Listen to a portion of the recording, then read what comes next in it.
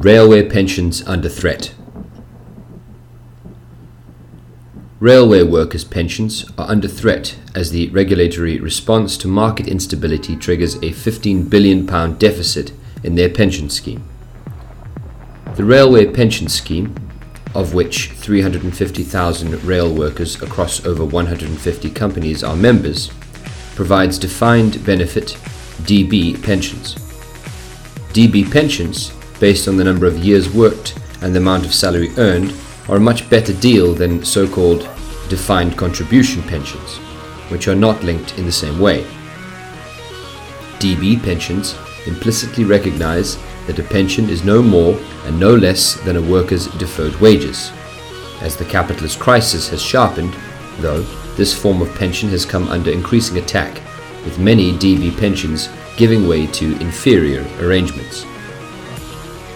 Rail workers, led by the RMT union, have until now successfully resisted the pressure. But now, rail pensions face a new threat.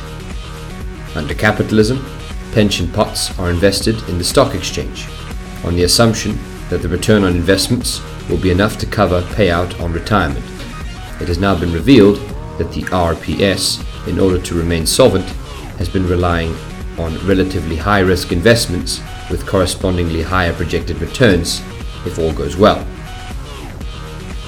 Now, though, in a panic over growing market instability, the pension regulator is turning up the pressure on pension schemes to scale down their high-risk investments in favor of lower-risk ones with correspondingly lower returns. As the Financial Times explains, under current rules, DB schemes, which promise a secure pension for life, have flexibility over the financial assumptions used to value pension promises. But under the proposed overhaul unveiled by the regulator in March, deficits at many of the UK's 5,500 DB schemes are likely to increase as they use less rosy assumptions for future investment returns, inflating the cost of liabilities.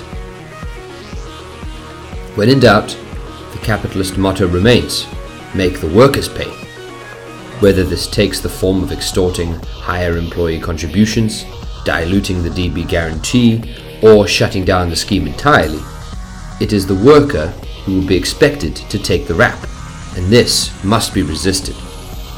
Rail workers are entitled to get their deferred wages restored in full on retirement, without regard to the games which employers may choose to play on the stock exchange. Our motto must be, make the bosses pay.